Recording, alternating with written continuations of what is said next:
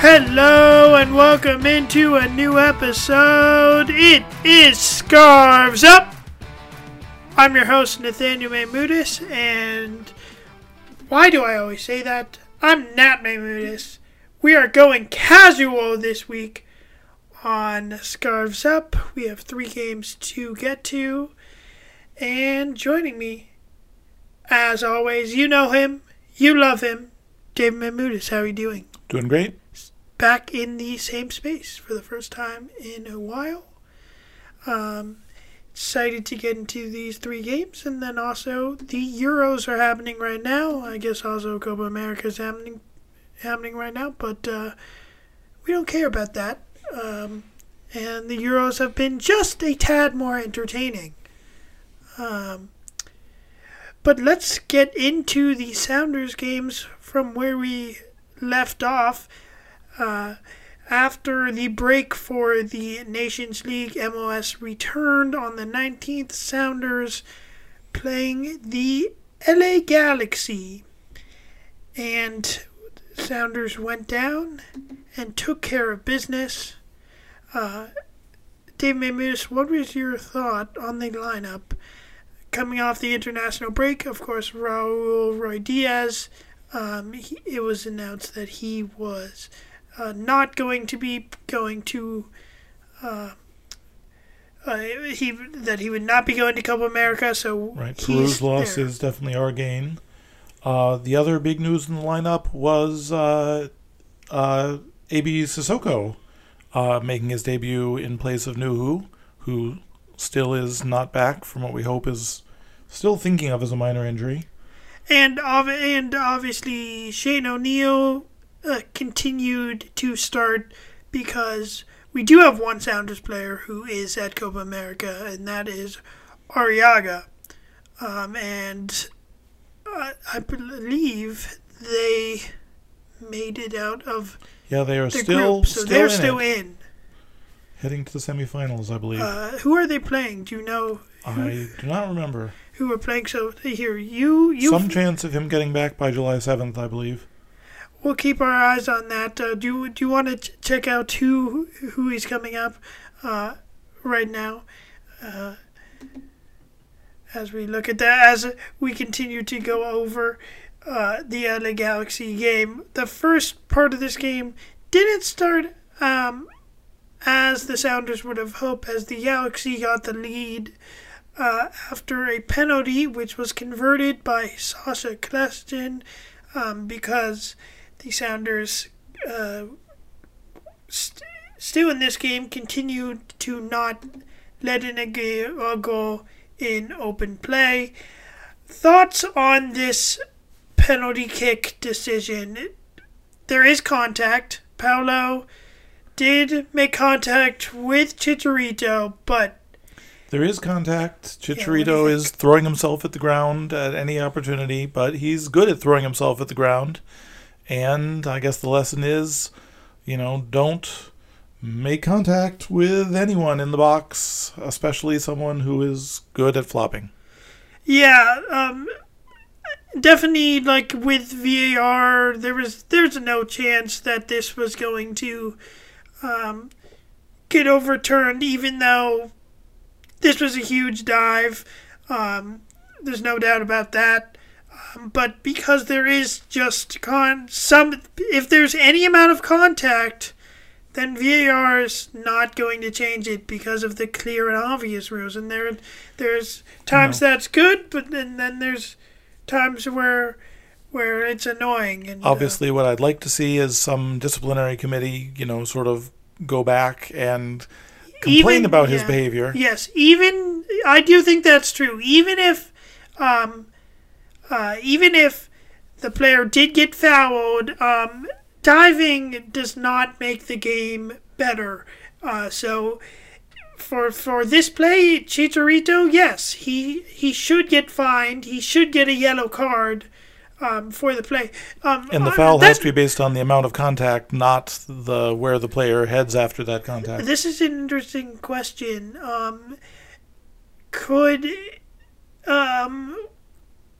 Are there times where the referee could still give a penalty but also give a yellow card. I think there are, but I don't think that's ever going to happen. It's sort of a good point. If there's exaggeration, then the referee really should do that. Admit that the foul took place, but then say, yes, he did poke you, but he didn't poke you in your eyes. So why were you covering your face quite like that? And this is pretty much, it is the definition of that, since there is contact again, but Chicharito takes 3 steps and then falls down rather dramatically. Yeah. So, unfortunate, though he still hasn't scored against the Sound, or I think he did score once last season, but this year he still hasn't scored because Sasha Kljestan steps up and he converted the penalty kick. And obviously the Sounders just about the only team in the league keeping Chicharito from scoring because he's currently ahead in the Golden Boot race. Yeah, and if we look at the stats from this game, the Sounders led the Galaxy 11-6 on shots, 7 shots on goal to the Galaxy's 2. So it was another game in which the Sounders limited Chicharito. He wasn't able to get any clear chances, and he had to rely on just falling down. And it just shows how good our defense has been playing this year, and how definitely an underrated defense and an underrated team, even though we remain at the top of the power rankings. Somehow our team is still underrated. Makes no sense. It's just, it seems like the reason is that people were expecting us to struggle without Morris and without Ladero, and when we're not, we're still going to be treated as that. So, anyway, moving on from that. You've that only talked about the penalties, bit. So at that point the Sounders are down 1-0, even though they've had the majority of the play. And then we get a headed goal by Yeimar. Obviously, we love to see this. It's his 3rd goal for the Sounders, all coming on set pieces. Thoughts on this goal? An excellent header, a lot of power there. I would not have wanted to be the keeper trying to block that. And yeah, we got a lot of tall people on the team, but completely unmarked on this play, and gets the ball fairly. Beats Bond, who's been a great keeper for the Galaxy this season, but he's not to blame here. It's about the Galaxy's defense, which the reason the Galaxy are not a top level team still is because their defense is absolute shit, and it hasn't been good since 2014. That's when they haven't been good since. And then, since they had Donovan, they have not been good.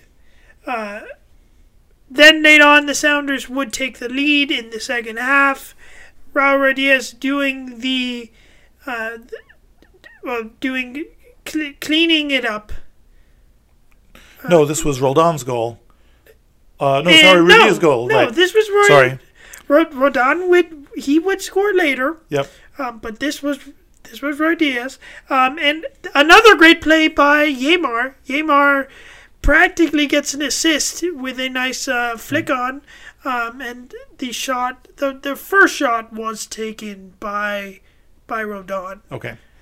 So you're right. But Raul Diaz doing what a good forward does. He's right by the goal and cleans it up. In the right place at the wrong time. At the right time, 2 feet away from the goal line, pokes it in.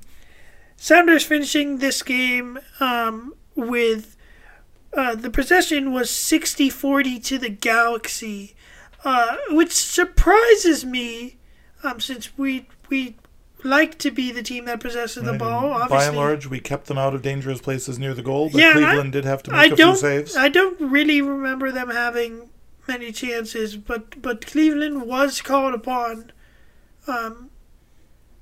a couple times, but nothing very dangerous. Obviously, they only had 2 shots on goal. Not sure if the shots on goal counts the penalty, but both teams only had 2 blocked shots. So also both keepers not very, very active. So obviously with Rahul coming in to keep his spot after not going to Copa America, we were back to who's going to play next to him. We thought maybe we were gonna see more of Montero and Bruin, and Montero started this game just like in the Austin game. What have your thoughts been of Montero versus Bruin? Obviously, the other 2 games, Bruin got the start, but Montero came in. We still have not seen all 3 of them on the field at the same time. Would you like to see that, or who do you think deserves the spot right now? So far, I've been much more impressed by Bruin. Montero just hasn't come with as much energy as I'd like to see him.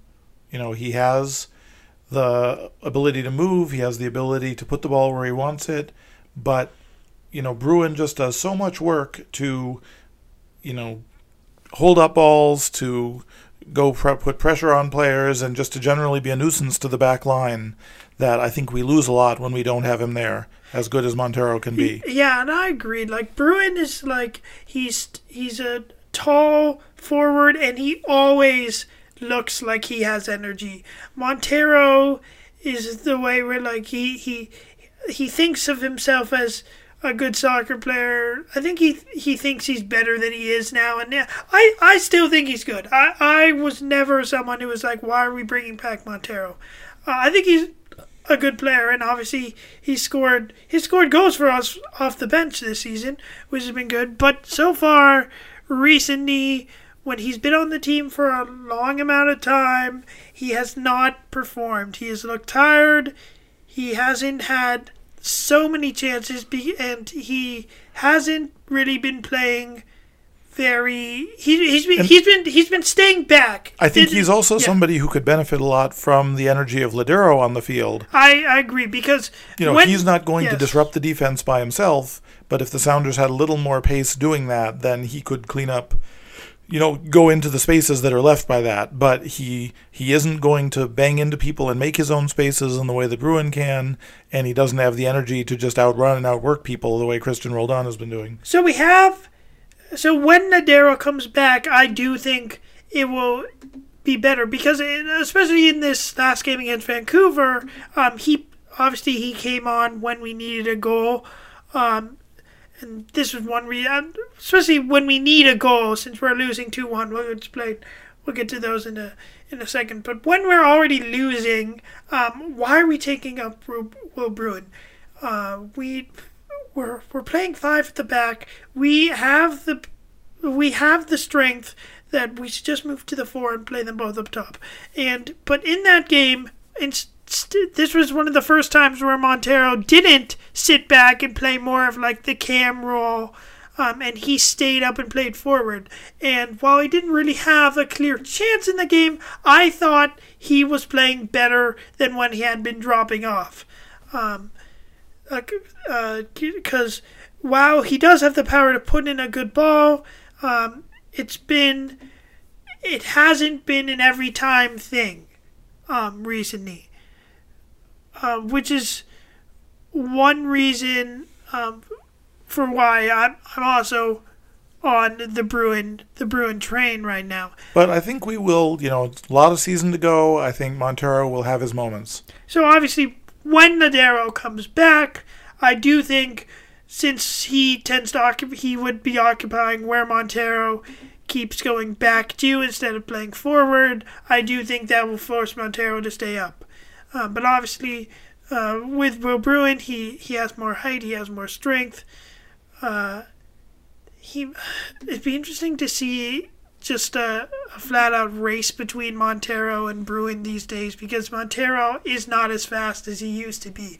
So, who do you think? Who do you think's winning that? Is very different than sprinting speed. So who do you think is winning that right now? I would guess that Montero wins the shuttle run or a straight out sprint.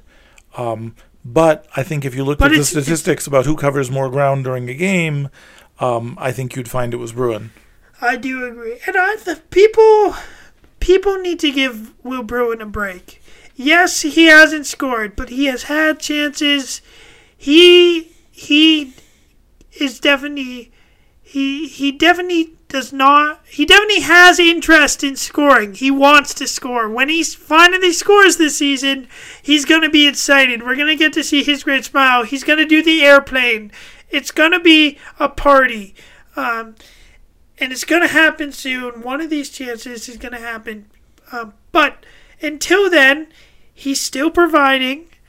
If we're losing, we shouldn't be taking him off the field. So he can maybe get that goal sooner. And if not, then he'll get another assist. But again, it makes sense to bring in Montero, and it makes sense that you don't want to lose Rui Diaz. Exactly. But I think you're right that it would be interesting to see going down one defender. And yes, especially. Yeah. If I'm the coach, I'm taking off O'Neal. If it's completely. But obviously, luckily the Sounders haven't been behind very much and haven't really had to chase a game that way. So we haven't had to see the emergency, let's get goals at all costs offense. So before we move on to RSL, I had you. Did you find out who other defender has to face? Yes. Ecuador is playing a team that I think might be pretty good. It's Argentina. Do they have anyone special who plays for them? Ooh, I'm not sure about that.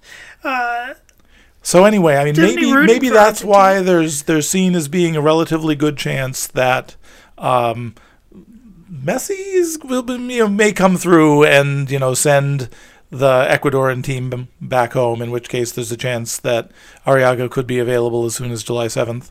Well, see, maybe it's a good thing. It's not that we don't like Arriaga, but if he's going to come on and get a red card, then maybe he should stay at Copa America a little longer.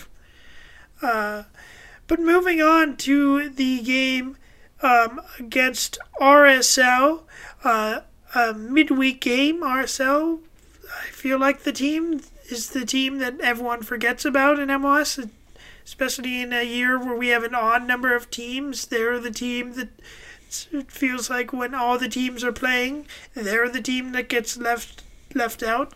Especially now that they're renting their stadium out to our Cascadia rival. Exactly. And obviously a funny team that doesn't have many fans when they've been playing at Rio Tinto in the past year.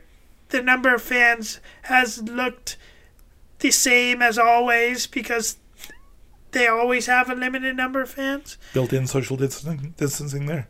But for this game, not many changes to the lineup except for Medranda. Got his first.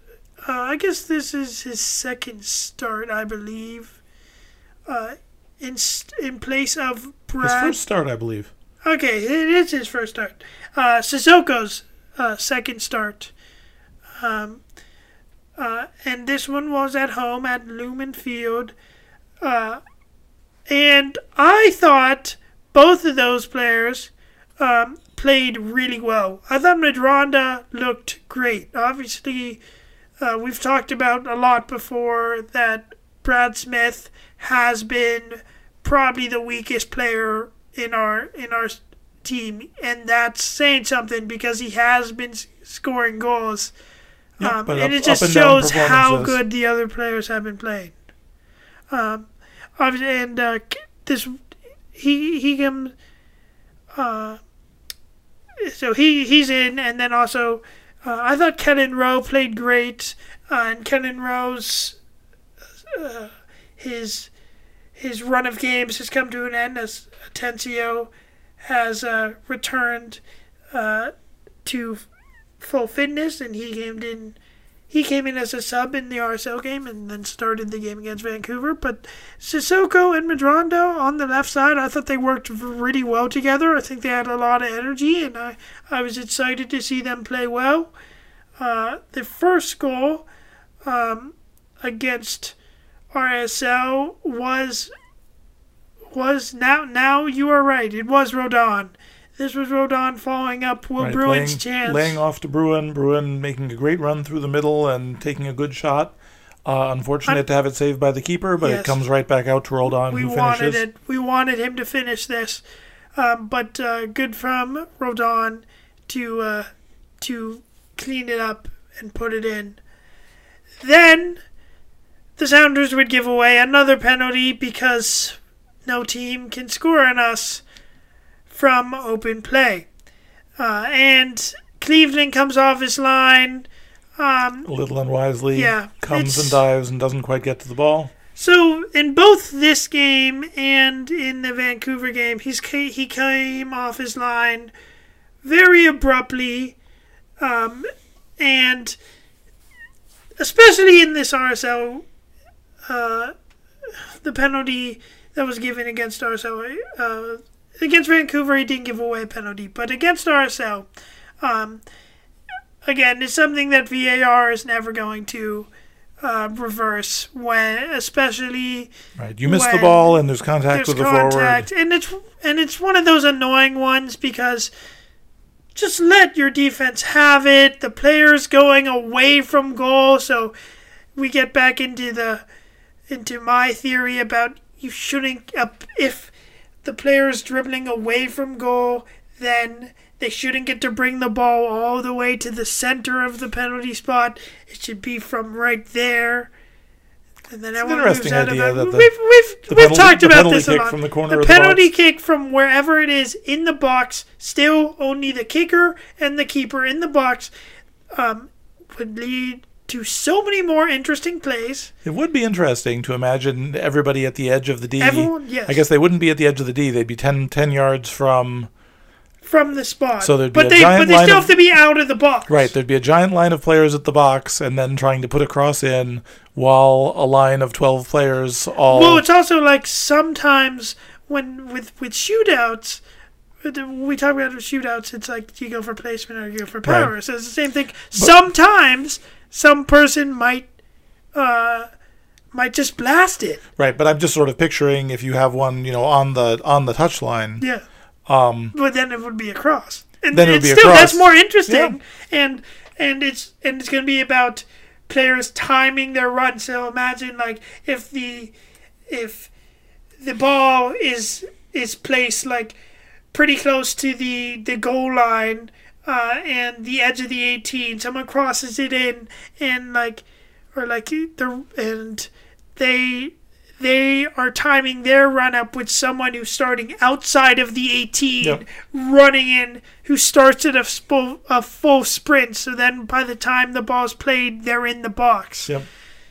I'm surprised. That's another thing. I'm surprised you don't see that more often. Someone is trying to time it where they run instead of doing that. Well, maybe in some game you're refereeing that, you can just try to convince everyone that's what the rule is and they should play it that way. Yeah. We'll see about that. Okay. But again, so back to this game. It's a penalty. A few too many penalty kicks. It's a penalty. And it was not much that Stephen Cleveland could have done to save it. Then the Sounders get a penalty. Handball. Not much of a handball, but at that point in the game, we were glad to see it called. I don't know what you're saying about this not being a handball. His arm is it's while he doesn't have much time to react, his hand is in an unnatural position and it's high up. Right, I'm just saying he didn't get a lot. I mean, it didn't really affect the flight of the ball that much. It does bounce off of his hand. It does affect the play. I'm just saying it's not one of these things where, I don't know. If he'd been carrying a glass of water in his hand, it wouldn't have spilled very much of it with the amount of force that his arm put on the ball. It's true. It doesn't look. It doesn't look like it all. Even we've seen it in slow mo, right. But even like at original game speed, it felt like it was in slow-mo just because of how lame this whole penalty was.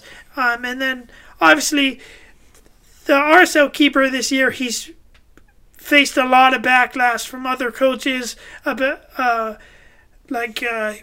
He punted a soccer ball into the Wonderwad, Minnesota, and Adrian Heath had a huge problem with that. He's punted the soccer ball into other stadiums. So Raul Ruidiaz takes the matter into his own hands of dealing with that. First Panenka since 2014, which was against RSL. Do you know who did that? Martins, we were at the game. I would guess. Who? Martins seems like somebody who might have tried it. Martins was playing in that game. Anyway, clearly I don't know. It was not him. It's our current assistant coach. That was Pineda. Okay. Martins didn't really take penalties for the Sounders. But I could imagine that would be because he always took Panenkas and people got tired of it. But it's true. But this was Pineda, and we got to see his heart celebration. And that was Raul Ruidiaz's 50th goal for the Sounders, including playoffs. And what a goal it was. It's something that will always be remembered as he continues his march to try and catch Freddie Montero. Now, he did have one other impact in this game, and it's something that most soccer fans have a famous... other soccer fans think of something kind of similar to it. It's Maradona's Hand of God. And Raul, the Sounders are 1-1. I believe it was when we were 1-1. Punches the ball into the goal with his hand. Thoughts on this play? Yeah, I mean, I think, it wasn't as deliberate. I mean, Ruidiaz is getting pushed in front of goal. It's hard to tell how intentional it was. He accepted the yellow card with good spirits. Hard to know what his choice would have been. Is there any chance the ball would have come down to his head if he just left it alone? Obviously a little silly, but, not a play you can complain about successfully. Yeah, and it's a funny play because at the beginning of it, he starts to celebrate, and then he's making, a weird face, because he's like, why are they checking it? And then at the end, when he got a yellow card, we saw his great smile. He had, a big smile on his face. He knew what he was doing. So, with that, I think we could all laugh about it. Obviously, in a world with VAR, this is always going to result in a yellow card. Right. In some ways, it seems like it doesn't really even deserve a yellow card because there's no way you can get away with it.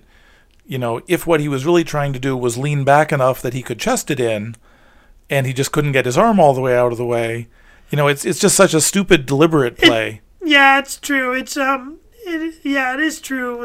Was the yellow card useful? I almost think you don't really need to penalize it because it can't possibly succeed, because anything where it touches the arm will get called back. Yeah, because with the new rule, which is a good rule, if it touches someone's hand unintentionally or intentionally and goes into the goal, it's going to get called back, which is good.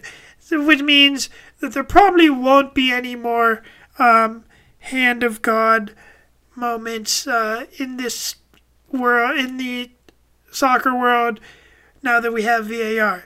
However, with this moves in, we will now be taking a short break for a segment, a new segment that I am calling David Reacts, where Nat will show David a clip of something that has happened previously that I am 80% sure he does not remember or has not heard of. Okay. And we will hear what his reaction. So this goes along with Roy Diaz hand of God moment, because this is, in fact, not the first time that he has done this. And I think I saw that, and he was successful in that. He got rid of it. So we're gonna go. So I am showing. Yes, David I believe I have actually seen this play for Peru. Okay, so and this was in an earlier Copa America. This was in Copa America Centenario. So this was the one that was played in the U.S., so it had the. And how many years ago was this? It was in 2016, and it was before we had this sound. So no VAR. Yeah, no VAR. But the referee is clearly listening to somebody. He's just trying to listen to the fourth official and the AR. And this took like 3 minutes of the ref being next to the AR trying to decide what to call. And there was no VAR, so especially it's taking too long. There. It's taking too long. They didn't see it. So yes, they did not see the ball hit his hand. So they have to go with the call in the field, which is unfortunate because in VAR, if they look at it, then they know that this is going to be a handball. And I see in this, video replay, they're not actually showing a replay of it. Oh, yes. Here comes one. Yes, and live, and I watched this game live, and live they didn't show it until after the refs had finished talking. But then when they show it, you can clearly see it hits his right, and the direction it comes in, you can see there's no way it's going in if it doesn't. Now we have the overhead look. So we will put a link to this video for listeners to go and see this after. But that goal eliminated Brazil from Copa America Centenario, and yes, as I already said, VAR would 100% have changed this. And yes, Raul was trying not to laugh. And Peru went through. That game was at Gillette in Foxborough, Mass. And that was 2 years before the Sounders signed Raul. But I watched this game live. I do remember thinking... I do remember when I realized when we had the Sounders... And then sometime I was rewatching this because I thought that this whole play was funny. And I was like, is that Raul? Because the commentators didn't know him either since they're just MLS guys. He was in MLS. I was like, yep, that's Raul. That is classic Raul. And with that wraps up this segment of David Reacts. We will be back with more. Moving on... before we move on to the Vancouver game, as we look at the stats in this one, the Sounders did have more possession in this game, 55% to 44%, and the Sounders were clearly ahead in duels 1, 52 to 40. So the Sounders controlled the game, and the Sounders definitely would have felt... like they deserved more if they didn't pick up a winner for this game to remain at the top of the Supporters' Shield standings. And so now let's move on to the final game against Vancouver. Will Bruin again started just like against Real Salt Lake. Obviously, we talked about Montero would come in later. Atencio also starts in place of Kellen Rowe. What did you think about the lineup for this game? Obviously, with Atencio coming back. Right, great to have Atencio back. Madranda starting on the bench, but coming back later. And again, he's looked excited, and he's someone who teams forgot about. And then he scored an amazing goal, which made it 2-2, and obviously we would have liked the Sounders to score one more, but I remember after on the play, after the corner, I remember I was just like, oh, he's gonna hit this first time, and through a lot of players, but it's hit so well. Such a good goal that he'll remember for a long time. But obviously Smith on the first goal, making a case for his inclusion in the team, contributing the assist. Yeah, one of the first times in a long time. I definitely feel like one of the reasons we've said Brad Smith has been the weakest player on the team is because his crosses haven't been good. This was one of his first good crosses in a long time. It was actually to a player. It wasn't behind or too far in front of someone, and that's what we like to see. And obviously great to have competition at every position in the in the ideal world. So players are challenging each other to do better. Unfortunately, Chicharito scored 2 goals on the same day as this one. So even though Raul scored 1 and was ahead of he fell Chicharito, behind in the Golden Boot race. He is currently behind by 1 goal. In the other important race that's going on, luckily, New England did not take advantage of our dropping 2 points to catch up on us. They dropped all 3 points themselves, so the Sounders still atop the Supporters' Shield. And the New England Revolution have not been good on the road, but FC Dallas has been good on the road. Has been good at home. The game was in Dallas, but still, FC Dallas is in. They're in 22nd place in the Supporters' Shield race, but they're only above Austin and Vancouver in the Western Conference. So not playing well, but New England overall, I also guess has got to start playing well. Shows the importance of the Sounders keeping the pressure on, keeping that Supporters' Shield advantage, and trying to lock in home field advantage through the playoffs. Yes, the Revolution are 5-0-0 at home and 2-2-2 away. So definitely much better at home this season. So it remains to be seen if these will still be the top two teams remaining at the end of the season. But if they are, we'd rather see that game in Seattle. Exactly. And Sounders after this week have remained the only team unbeaten in MLS.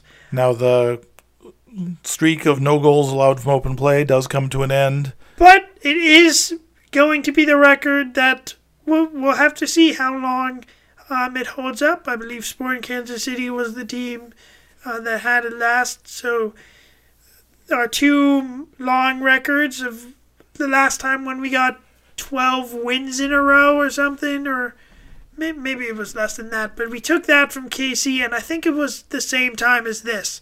And it's over 900 minutes not allowing a goal from play. And honestly, let's be honest, we still haven't allowed a good goal from open play. Like the goals that were let in against Vancouver were so lame. This was the first time out of the 3 games that Sissoko did not have a good game. 2 errors. Obviously, Cleveland came out too fast and he couldn't do anything. And then Dihome just passed it into an open net. And then obviously later the Canadian international for Vancouver, Cavallini would score to make it 2-1. Somewhat messy goal, just kind of dropped it down off his own knee or toe and rolled it into the goal. And it doesn't go in with much pace, and obviously this one was more Shane O'Neill. Okay, I take it, but that goes lame just because he doesn't really get a touch on it, and it just barely rolls into it. But that was definitely more. It definitely sucks that the first goal that was scored on us in open play was an empty net, with Cleveland coming off his line. But this is twice where Cleveland just came off his line. Casey Keller, you gotta tell him, or Fry, you gotta tell the young goalkeeper that he's gotta stop doing this, because that was not pretty, and he has cost us 2 goals this way. However, he did make a great save at the end of the first half. Dahomey, who looked very, very good for Vancouver, really should have scored right before halftime, and in one-on-one, and Cleveland, doing a good job to reach out and stop him. So, I think we should move on to the Sounders' next game, which is on July 4th, on Independence Day, against Colorado. In Colorado, Colorado currently sits in 8th place in the Supporters' Shield standings. They have been pretty good at home. They are 3-1-0 at home, and obviously, they're in 8th place, so they're just about above the middle of the pack. What are you expecting from the Sounders in this game? What do you expect for our lineup? What's your score prediction? How do you expect this game to go on Independence Day? I don't know a lot about how Colorado likes to play. I guess we're not expecting a whole lot of changes. We're not going to see Arriaga back. It looks like Nuhu won't be quite ready yet. So we'll probably see much the same lineup that we've seen. Yeah, I would expect there to be no changes. It seems like Atencio will start again. It's and funny. We'll see if Medranda and Smith alternate again. Yeah, I'm expecting Smith to start again, and Medranda will come in about the same time. And I'm also expecting Bruin to start, but it is at altitude, so probably we should take advantage of those 5 subs. And it's funny, we didn't really talk much about Atencio in the Vancouver game, and I think part of that is because he was underwhelming, and that's only because he was just so good in those first 2 games. Well, but I think in all of them, it's because we're sort of less surprised. He and Rowe have both. He still played very. Neither well. of them are Ladero, but they've come in and done an excellent job in the center, and they don't look out of place in the team there. Yeah, it definitely seems very mature. What is your score prediction for this game against Colorado? I will go with 2-0. With the Sounders getting goals from Bruin and Christian Roldan. I'm going to say 3-1. I'm going to say Bruin and Roy Diaz will score 2. Hopefully that's enough to put him ahead of Chicharito. So the press shuts up. Well, they're not going to shut up about Chicharito, but... And they'll still be predicting LAFC to win the treble. And they're still going to say that Chicharito is MVP candidate.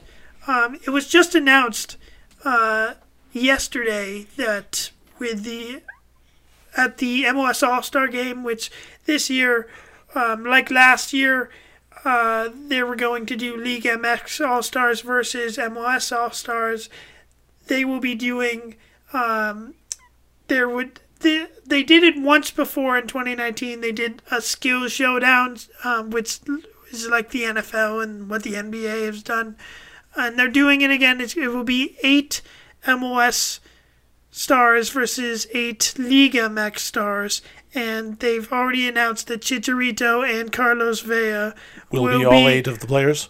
Will be 2 of the MLS players. Those are the only two that have been announced. Obviously, so far, the last time there was an All-Star game, no Sounders were selected. That was in 2019. And at that time, we were like, the teams were like, we were like, okay, maybe it's a good thing. No one has to travel to Orlando. No one's going to get tired. And this time it's on August 25th, so it would be before the doubleheader of Sounders versus the Timbers and the Rain versus the Thorns. So it would come at a time, but obviously this time it does seem like some Sounders are going to go. So if a Sounder gets selected to the All-Star game, who do you think should be in the Skills Showdown or the All-Star game at this point? Well, if you listen to the commentators, I'm sure it's a choice between Jordan Morris and Clint Dempsey. So, if either of them are available, if they're not, then they'll just, put Vela in again. No, but specifically Sounders, who do you think deserves to go to the All-Star game? Because while it is a popularity contest, because I'm pretty sure that it's still going to be fan votes. I guess the question is, for a stills contest, the Sounders don't really have a player who's like Chicharito in terms of those skill things. It's true. Like Montero would say, I could do this, but now I don't anymore. João Paulo would go like, wait, do these goals count? Well, then why would I show you my shot? Yeah, so like with the commentary, with the events that they're having, there's like a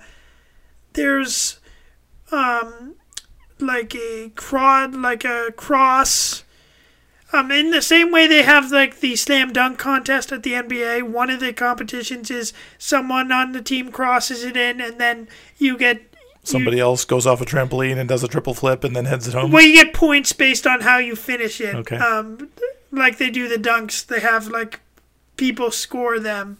So that's one of the things, and they also are going to do crossbar challenge, and there's going to be a precision passing thing and precision shooting thing. You have to shoot specific targets. I'll be interested to see it, because some of the times when any professional soccer player appears merely human, you forget it's because they have somebody so much faster than we are, chasing them and pressuring them on every defensive play. Yeah, I think it's going to be fun. Getting to see what they can do, when they actually have the time to think about it and try to do something tricky, with no risk that they're going to miss an important shot. Anyway, interesting to see. I'm not sure who the Sounders will send. Yeah, I don't think the Sounders will have any players in the Skills Showdown, pretty much because it will be the popular people. So I'm expecting people like Nani, and the other big, maybe like half of Inter Miami. I don't know. all this stuff. Maybe Beckham will say and I'll be on the MLS team. But also maybe Ladero.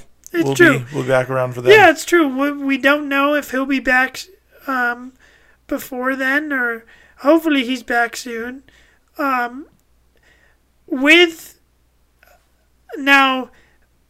Before, obviously on July 1st, the summer transfer window is going to open.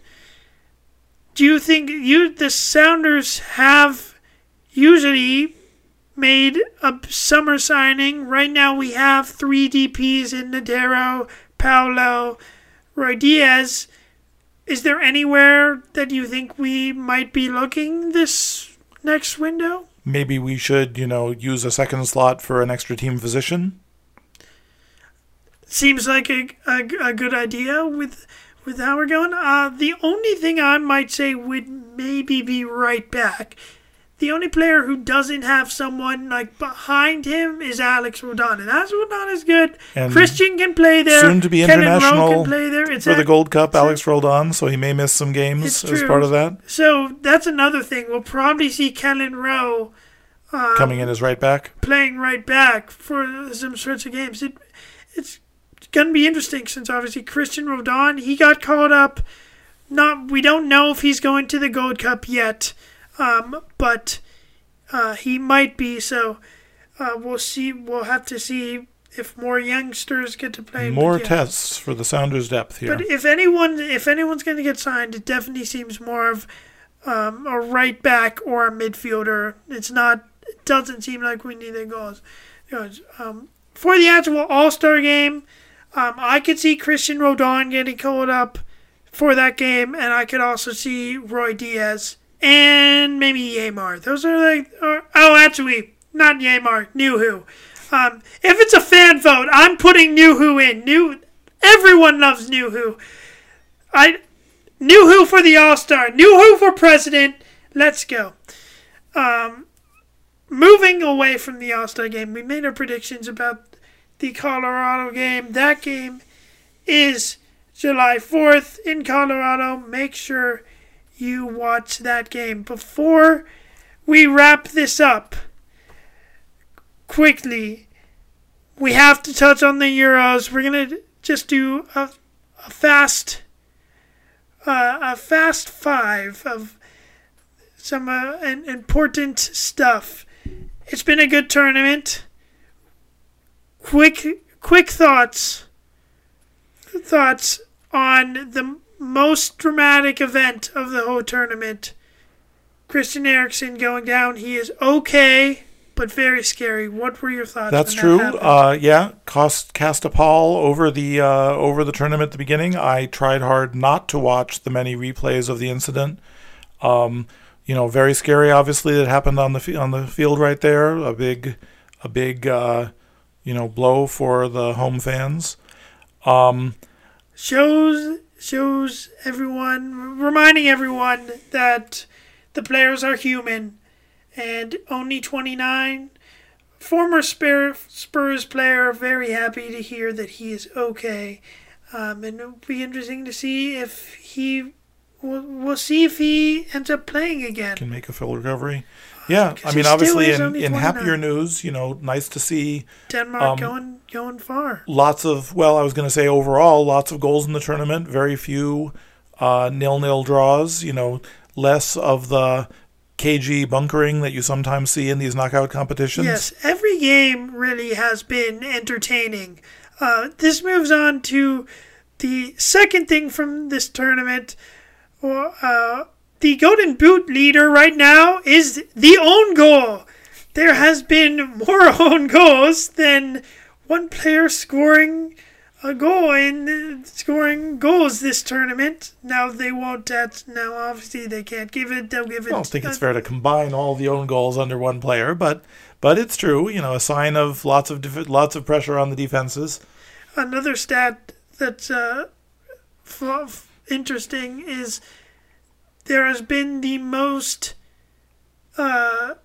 penalty misses or saved in a Euro. There have been the most out of any Euros this year, which is a crazy stat. And this is excluding penalty. This is excluding the penalty shutouts. You're saying just a lot of saves or misses. And do you think you can blame that on the pitch, or are goalkeepers just getting too good and too tall? Yeah. Are we going to have to make the goal bigger, or move the penalty spot up to 7 yards? It's good, especially with how much of a gimme it can be sometimes. Other things. They're going to have to start tying the keeper's shoelaces together before they take the shot? Exactly. We've seen upsets, obviously, and big teams going out. Portugal is out. France is out. Germany is out. And like we said, Denmark's going far. Netherlands is also out. The Czech Republic, Patrick Schick might have scored the goal of the tournament from half field against Scotland.